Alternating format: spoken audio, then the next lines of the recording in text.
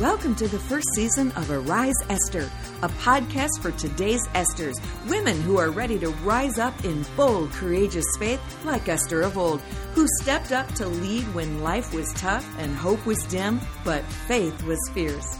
Hi, I'm Dawn Scott Damon, your podcast host. I get to talk to some of the most resilient women on the planet, all who've tackled difficult life crises head-on and triumphed. Now we're here to help you do the same. So turn it up, Esther. This is your moment. I'm your host, Pastor Dawn Scott Damon. So great to see you today. And hey, I just want to tell you, we've got a guest for you that you're going to be drawn into her story and you're going to love what she brings to you. I'm going to introduce her. Her name is Natalie Flake Ford. And Dr. Natalie she's a native of South Georgia. She lives in North Georgia now in the mountains with her husband, Jeff, and her daughter, Georgianne.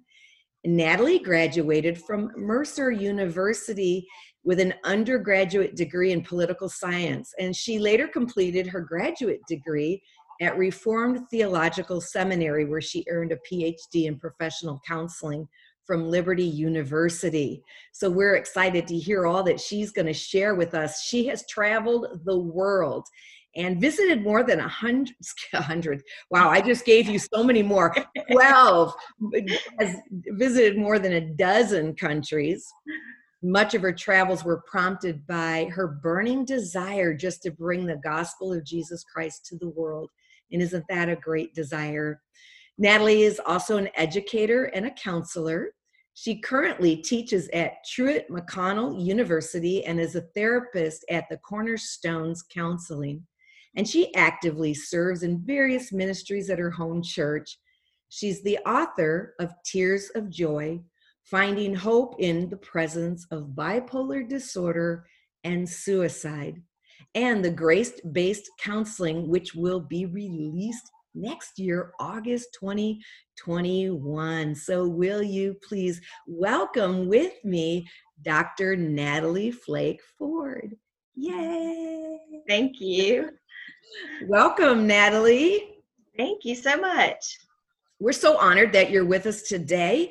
We're talking to modern day Esthers, women who have had to step into a painful place, a difficult place, had to rise up in the moment of faith to follow the call of Jesus on their life and to be courageous. And you are exactly that kind of woman. Tell us a little bit about yourself. Well, I think you shared a good bit right there, but I'm just a simple, ordinary girl that loves Jesus, and I would just say he's transformed my life and taken me places I never dreamed, both good and bad, and I hope to glorify him with my life. You mentioned I have a daughter, Georgianne, who is beginning her sophomore year in university. Tell us about your story, a little bit, who you lost and what happened. Yes. In 2006, I lost my husband, Michael, to suicide. He had battled with bipolar disorder for about 9 years, it was about 6 years he battled it. We were married for 9 years. The first part of our marriage was just a fairy tale. It was just, everything I ever dreamed it would be. It seemed like everywhere we turned, God was blessing us. We really felt like we had the Lord's favor. We were serving as missionaries with the North American Mission Board. We were actually stationed in North Georgia working with tourists that came in, trying to find creative ways to share Jesus. Okay. And so we were both really shocked when depression entered his life. At first, we thought it was just a phase and he would snap out of it. And that didn't happen. And so after a while, his depression lifted, and then it wasn't too much longer, and he went into what they call mania, where he was almost like he was on drugs, but he was not. His body actually just produced this adrenaline. He would go for days without sleeping. He would wake me up at 2 a.m. and say, "What are you doing? You're being lazy. Get up, get up, get up." Just really in overdrive, very just racing thoughts, grandiose thinking. And it really rocked our world. And I remember being like, Lord, we're serving you. We're your missionaries. Why is this happening? Right. And even for Michael, he really thought that God was punishing him for something, and kept crying out to the Lord for God to heal him. And when God didn't, it really, really hurt him more. I can only imagine the painful time that this was. And bipolar is very serious mental disorder, and the adult onset of bipolar, sometimes it's confusing, and it can be the onset. I don't know if it came through a trauma or a crisis or a stressful moment in his life or a sickness. Did it just seem to appear out of anywhere? Did anyone in his family have this disorder? It did seem to appear out of nowhere. There had been no signs or symptoms prior to. Now, in hindsight, I do think it was a genetic disorder. There seems to be people in his family who were undiagnosed that probably had it, but it seemed to come out of nowhere at the time. What a massive disruption to your life, and had to be like a dark time, a dark night of the soul, where you're seeking God and asking for questions. And did God prepare you for this? I mean, how did you handle this? This is had to have been just terribly tragic and earth-shattering for you. It was very scary because I felt like I didn't know day to day what was going to happen. Mhm. And so during the time with his illness, I really just dove into God's word, and the Psalms really became like a balm for my soul. They resonated with me because the psalmist would cry out in anguish and in sadness. And I felt like, I had always thought as a good Christian, we couldn't feel those things. And they gave me permission to be real with what I was feeling. But Michael had been hospitalized, and while he was hospitalized, he really got help. And that's the thing about bipolar disorder, is there is treatment and there is help available. Mhm. And so when he came back from the hospital, I felt like I had my husband back, and life was good. I was hopeful for the future. And during this time, I'm getting to your question. Okay. Um, during this time, I went to a conference, a Passion conference, and Francis Chan was speaking on When Life Hurts. And I remember going in thinking, well, I'm glad those hurts are behind me. The last several years have just been horrendous, but hope is on the way. My life's about to take a turn for the positive, but I'm going to go hear what, Francis has to say anyway. And when we got in there, Pastor Chan asked the question. He said, how many of you want to be more like Jesus? And every hand in the room went up. And he said, what if God said, in order to make you more like Jesus, I have to bring suffering into your life? Now, how many of you want to be more like Jesus? And honestly, I don't remember anything else about that sermon. It was like the Holy Spirit just kept asking me that over and over in my heart. And I started wrestling with God, just saying, Lord, I want to be more like Jesus, but I don't want to hurt anymore. I'm just starting to feel myself. Right. Yeah. So And keep going. Yeah. yeah, and so I wrestled for several hours. I stayed in that room on my knees even after the session ended, just crying out to the Lord. And as I would say, Lord, I want to be like Jesus, but it was like the Holy Spirit said to my spirit, do you trust me? Mhm. Yes, Lord, I trust you, but no buts. You either trust me or you don't. And after this long, heart-wrenching battle, I finally said, okay, Lord, I surrender to you. I don't want to hurt, but I want to be like Jesus, and I trust you. Mhm. And so I got up from that, and I called Michael, who was not with me, and said, I want to share with you about this experience I had with the Lord. And when he answered the phone, I could hear the depression in his voice. Oh man. And he told me, I said, Michael, are you taking your medications? And he said, Natalie, I was doing so good. I just knew that God had healed me. Mhm. So I came off my medicine, and I wanted to surprise you, but now I'm back in the pit. Mm. Oh man. That is an all too common story, because when you take your medicine, it does exactly what it's created to do, right? Which is to bring you out of the bipolar depression and the mania. A lot of people like the mania and they don't want to take their medicine because they like that feeling, but they forget that the other side of the spectrum is then going to be the crash of depression. Right. And many Christians claiming a healing. That's why it's always so important to make sure that when because God does heal, God does do those miraculous things, but that you do it with counseling and you do it with help. People need to hear that. But there you are on the other end of the phone. And did you know in that moment that that God had prepared you, that you're about to go round two with another season of depression? Or what were you feeling right then?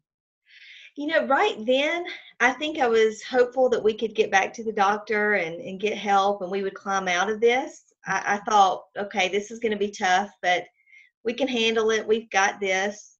You mentioned that God could heal, and I felt like God had led me to Paul's thorn in his flesh, and the fact that Paul pleaded with the Lord, take this thorn from me, and God said, my grace is sufficient. And I feel like as I pleaded with God to heal Michael, he was telling me my grace is sufficient. What was interesting though, Dawn, is about a week after this, I was sharing with my church about this experience I had with the Lord. And it was on a Sunday night, and I shared with them what I just shared with you. But the last thing I said was, I don't know what this week holds, but I know three things. I know God's a good God. He's still on the throne, and I can trust him. Yes. And I said that on Sunday night, and that Friday, Michael took his life. And so it was like God said, okay, Natalie, do you really believe those three things? Right. Yes. Say those three things again so our listeners can hear. God is a good God. Yes. He is still on the throne, and we can trust him. And we can trust him. And I just want to pause and put this in here right now. If anyone is listening and you're in the battle and you're struggling with depression, especially this time right now with COVID and all that's happening in our world, remember these three things. God is a good God, and God is still on the throne, and you can trust him. Will you trust him today? So that Friday, Michael takes his life. And now there you are, a widow and a single mom of a daughter, and thrust into the midst of mourning and tragedy. And do those words echo in your heart and soul? I'm going to transform you into the image of my son, Jesus Christ. You're going to look like more. Or did you go through a season of anger? Or what are you feeling now? And where does scripture come into this for you? How did it play a role in your life? Yeah, I would say yes to all of that. I think definitely I knew that God had spoken to me to prepare me. And I found comfort in that because I knew that this didn't surprise God. I don't believe God caused it, but it also didn't surprise God. He knew that this was going to happen, and he was preparing me for it. So I knew he was with me in the journey. But I still went through all of that grief. I mean, I was angry. I was angry at Michael. I was angry at God because, yes, God could have stopped it, and he chose not to. And I was angry at myself for not catching more warning signs. So there was a lot of anger and guilt, incredible sadness, fear, because at the time, when Michael was gone, I was a single parent with no job. And so I didn't know how I was going to provide. I had so many questions. And, but yes, scripture was really, I felt like it was my lifeline during that time. I continued to just dive into the Psalms, and Psalm 42 really began to resonate with me. It just says over and over, hope in God, for yet I shall praise him. He is my help and my countenance. And I just clung to that. It would talks in this psalm about, will my tears ever stop? And I remember feeling that way, like I would never be happy again. And this psalm gave me hope that maybe one day, with God's help, I would get to the other side. The Psalms are so powerful and just so filled with lament. And it teaches us when sometimes we don't even have words, we don't even know how to grieve, we don't have vocabulary for what we're feeling. How comforting is it to know that the psalmist went through and felt and experienced what we're experiencing, and able to give us some words and, like you said, permission, right? To say, Right. okay, it's okay to feel like this, and it's okay to be angry at God. And in fact, he invites it. God's invitation is to lament before him. And so beautiful that you were able to do that. How how the grieving process, you mentioned all of the things, the anger and the bargaining and the sadness, the grief, the denial. I'm sure it's not a linear process, correct? You just jump here and there. Correct. You kind of go in and out of all of the different stages. And And then so, when did and you sometimes throughout one day. wow. Yes. How long, and I know everybody grieves differently, and I know one of the questions that so many people ask, I know for me too, when I've been in really difficult situations in life, I experienced a season of depression in my 30s, and that was a question, like, how long is this going to last, God? Like, when am I going to see the light? When am I going to wake up and not feel like I have a black cloud hanging over me? How long, or do you still grieve from time to time? How long is the grieving process before you were kind of ready to move on with your life? Right. And I think, grief itself, I don't know that it ever ends. I don't think you ever get over it, but you get through it, and it's not as raw and it's not as painful. And I don't think about it every day like I did, at one time, but there's still times song will come on the radio or something will trigger a memory, and I'll feel sad for a while, but it doesn't last like it did. Um, but, I realized that I had lost Michael, the man I married, a long time before he died because his illness had really taken the man I loved away. Yes. And so I think the grieving process began for me while he was still alive. Mm-hmm. And, I prayed when he died, Lord, turn my weeping to laughing and my mourning to dancing. Yeah. And I remember my therapist saying, Natalie, that's too extreme. You need to just ask God to comfort you. And I was like, no, I want him to turn my weeping to laughing and my mourning to dancing. And on the 1 year anniversary of his death, my friends asked me what I wanted to do to help me cope. And I told them, I said, I want to go dancing. Mm-hmm. And so we went what's called contra dancing. It's very similar to square dancing. Okay. And so we're at this dance, and the caller cries out. He said, there's a group from North Georgia here. I wonder what they're celebrating. And my heart sunk because I'm like, it's the anniversary of Michael's death, and they think I'm celebrating. Oh, no. And the Holy Spirit just said, Natalie, what did you pray for? That's right. And I just remember weeping, just like, Lord, you are bringing healing into my life. And so I don't think at the 1 year mark I was healed, but I think I was beginning to see the light again. Yeah, you had some breakthrough, it sounds like. And Yes. how beautiful of God to give you something very significant on the anniversary, that you could be an anchor for your soul to say, this is a mile marker, right? I've come this far. And so it's like building a monument, or like they used to, this is stacking stones on an altar before God and saying, thank you for bringing me this far. And how now has your experience shaped you? I can only imagine you must be, are you very different, mostly different, not different, to have impacted you? I think in the beginning, like, I've loved the Lord because of all the good gifts he had given me. I talked about how I had the fairy tale life, things were wonderful, and I loved him because of the things and the people in my life. And I've learned through this to love him for who he is. Yes. And if he never gives me anything apart from my salvation, I've already been given way more than I ever deserve. So I've learned to love him in a deeper, more significant way. It's also just changed, I think, my life course. I went back to school and got my degree in counseling because when this happened, at the time I kept thinking there's got to be somebody who's been through this that I could talk to. Right. And I couldn't find anybody because at the time the church wasn't talking about mental illness. We weren't talking about suicide. And so as I began to share my story, more and more people were calling me for help. And I thought, I need to go back to school and get the real training to help people. Mm-hmm. And so it's really shifted my life, I guess my life work, to point people to Christ, but also to point people to hope that your end doesn't have to be like Michael's. There are other helps that are out there to help you get out of depression out of anxiety, whatever it is you're struggling with. Right. And that's such an important message for everyone to hear, that there is hope. It's mental illness. We've come so far in learning so much about it.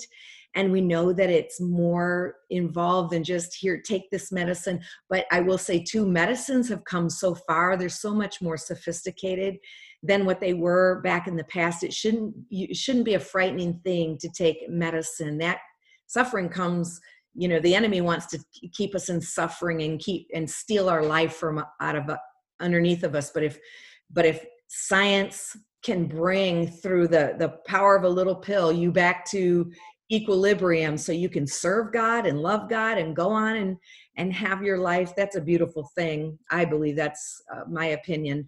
But it's good to hear that you bring hope for people, to let them hear. And it's also sad to hear that you had to go through this without someone coaching you through it and saying, this, I'm here for you. I can understand your story. Thank you for going back and getting your counseling degree and learning more about this. So do you do a lot of this work now for people? I do. I do a lot of grief counseling. I also lead an SOS group. It's a Survivors of Suicide group for people who've lost loved ones to suicide. And this is a national organization. If you've lost someone, I encourage you to go online and Google Survivors of Suicide and find a group in your area. Right now is a great time because a lot of the groups are online. Yeah, right. Do it from your home. Perfect. And I would just also add, after Michael's death and as I've come out of this, my life hasn't just been all wonderful. There's still been challenges, and I did remarry in 2013. But then shortly after that, we lost my new mother-in-law to suicide as well, and she was also bipolar. And that was really challenging because here I was, the professional, and I couldn't save her. And so that was very, very difficult and very hard. And so I continue to learn and grow myself in this process. Yes. And, it was beautiful that you were able to be there. And yet I think it must have been triggering, bringing back all of those feelings, emotions, and feeling helpless and powerless. But you said early on that God gave you a word, and when you were praying for Michael's healing, and God just said, my grace is sufficient for you. Have you experienced God's grace in these seasons, even when it feels dark, that his love is there for you? Absolutely. Not only from God, but from his church. I have to say, and when I say the church, yes, my congregation, my local congregation, but the church at large, I feel like was really there for me. They helped provide financially so that I could continue to stay at home for 6 months until my daughter started kindergarten. People, brought meals. They would come babysit. All kinds of tangible ways. They really loved me through it. I remember going back to church was very emotional, and I would sit on the back row because as soon as they'd start singing about heaven, I was out the door. Oh yeah. But there was always somebody right behind me just to hold me and let me cry. And that was it was really comforting during that time, just the way God used his people to help me through that process. That's wonderful. And, I know for me, I went through, I was married for 28 years, and then my husband, he abandoned the family, and I was all of a sudden a divorced woman, a pastor. My husband was an elder in the church, and we went through that tragedy, and it was sad. And I remember walking into the church, and I felt a lot of shame. They were there for me and they loved me, but it didn't replace the feelings that I had, I wasn't enough for my husband. I felt embarrassed. I felt like I was a black eye. I felt so much shame. I felt unworthy. I felt like I needed to quit, and which I did for a season of time. Does this bring shame in some way? Is this one of those areas where you could potentially fall into feeling like somehow you failed? Oh, absolutely. I would go out in public and people would look at me and I felt like they were judging me, saying, oh, there's that woman. If she had been a better wife, or if she had done this or that, her husband wouldn't have taken his life. It had to be her. And I felt a lot of shame. And nobody wants to say, my husband died from suicide. I remember being at the mall with my daughter, who at the time was 4, so she didn't know how her daddy died. Mm-hmm. And someone's like, I bet your daddy's so proud of you. And I just said, well, her daddy's with Jesus. And then they asked, well, what happened? And there Right. was always such shame in those moments. And I Mm-hmm. finally did just say, well, he had bipolar disorder and it got the best of him. And that's how I would answer for a long time. But yeah, I felt shame. I had some good friends who never called or reached out after Michael died. Mm-hmm. And in my mind, I thought they blame me. It's my fault. They hate me now. And I believed that for years until I saw them again. And it ends up they were going through their own struggles and didn't want to burden me with it because they knew I was struggling so much. So they stayed away. But that perceived shame, even if it wasn't real, I felt it. Well, absolutely. And, the whispering of all of the accuser of the brethren is in our ear, and our own inner critic, it comes out, and our own shaming messages. And I think that it's really important that the body of Christ learn how to console people who are in grief, because sometimes we just don't know what to say. And so we end up, I'm sure I'm guilty as well, saying the wrong thing or asking the wrong thing. Do you do any education for the body of Christ on how to come alongside someone who's grieving? That's a great question, and that's probably something I should do more of. I think when people ask me, one thing I often say is it's not your words. There's nothing you can say. It's more your presence, Mm-hmm. just being with the person and being available, whether it's just sitting in the room with them while they're grieving. I know early on, just having someone to answer my telephone was a huge blessing because I didn't have to answer and face people. So just being present in the little things was so helpful because there weren't words. Right. The ministry of presence is so Right. powerful. So, Natalie, what would you say to someone? Let's think about this. They may be listening to this today, this podcast, and they're considering ending their life. They're in depression. They have bipolar. They've lost their business. Right now, we're hearing a lot of reports, even pastors in the ministry. What would you say to someone who's considering completing suicide? Well, the first thing I would say is I'm so sorry for your hurt and that you're going through this time. I hurt for you. But I would ask if there was another way other than ending your life to find relief from the pain, would you consider it? Mm-hmm. And if so, I want to say there is another way, and it may not be something you find instantly. It may take some time, but it's worth it. It's worth pursuing. You're worth it. And I would encourage you to tell another person to reach out for help. There are some great crisis hotlines you can call. Most counselors right now are doing online counseling, and so you could reach out for counseling if you need that. Talk to a pastor. Just share with someone what you're struggling with. Feel free to reach out to me. My website, it's tearstojoy.org. I'm happy to try and connect you with someone. I think the biggest thing is that as long as the Lord is on the throne, there is hope, and he sees your pain and he cares about you, and he wants you to come on the other side of this. And so don't give up. That would be my word. Don't give up. Amen.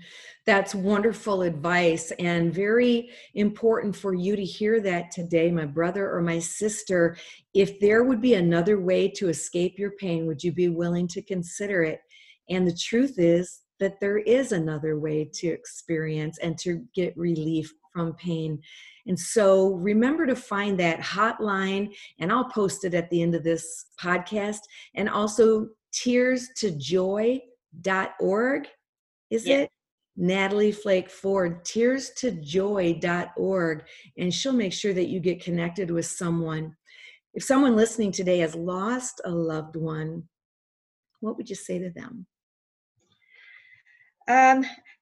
Very similarly, I think if you've lost them to suicide, to hold your head high and to know that the way your loved one died does not define who they were as a person.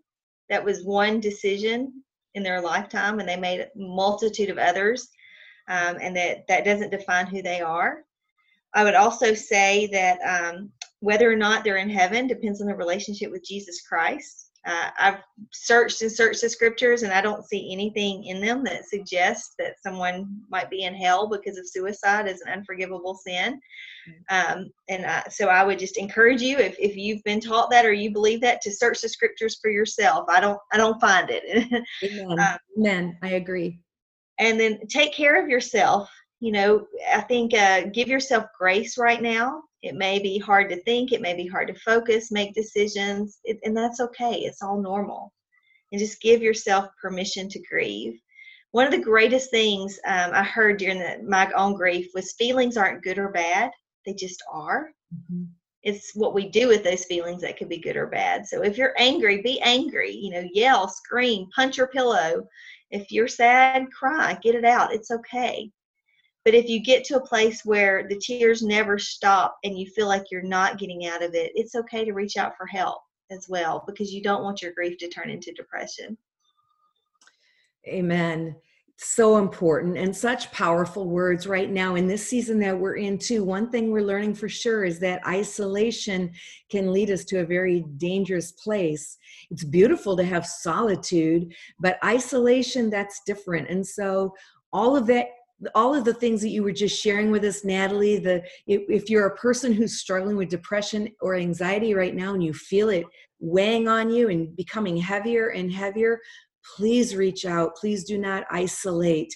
And there's no shame in that. If anything from this interview that we could say, we hope you hear that there is no shame in what you're experiencing. And mental illness does not make you weak or less than or inadequate. I wear glasses. I'm looking at you right now and I'm seeing that you wear glasses. Yes. I've got my contacts on. But nevertheless, your eyeballs are an organ in your body and your eyes are not working the way they should. So you need a little help by putting those glasses on. Friends, your brain is an organ in your body, and sometimes the organ of the brain malfunctions and you need a little help. There's no shame in that. So please be free to reach out and share with someone what you're going through. Natalie, thank you so much for sharing. Yes. What were you going to say? Yeah, I was just going to add, you were talking about just the depression and anxiety and the isolation. One of the best things we can do during this time to help us with all of that is exercise. Mm-hmm. That helps to get our endorphins going. It gets more blood flow to the brain, which helps the brain to operate better. And it just helps our overall mood. And so when we're feeling low, it's the very last thing we want to do. But a lot of researchers say it's even more effective than antidepressants. So if you can make yourself get up and get moving, it helps so much. Yes, thank you for sharing that. And the body, soul, and spirit connection cannot be underestimated. It's very powerful, and you're so right. Exercise can change your state and release those good chemicals. And I'm not a huge runner, but I exercise every day, and I concur with you.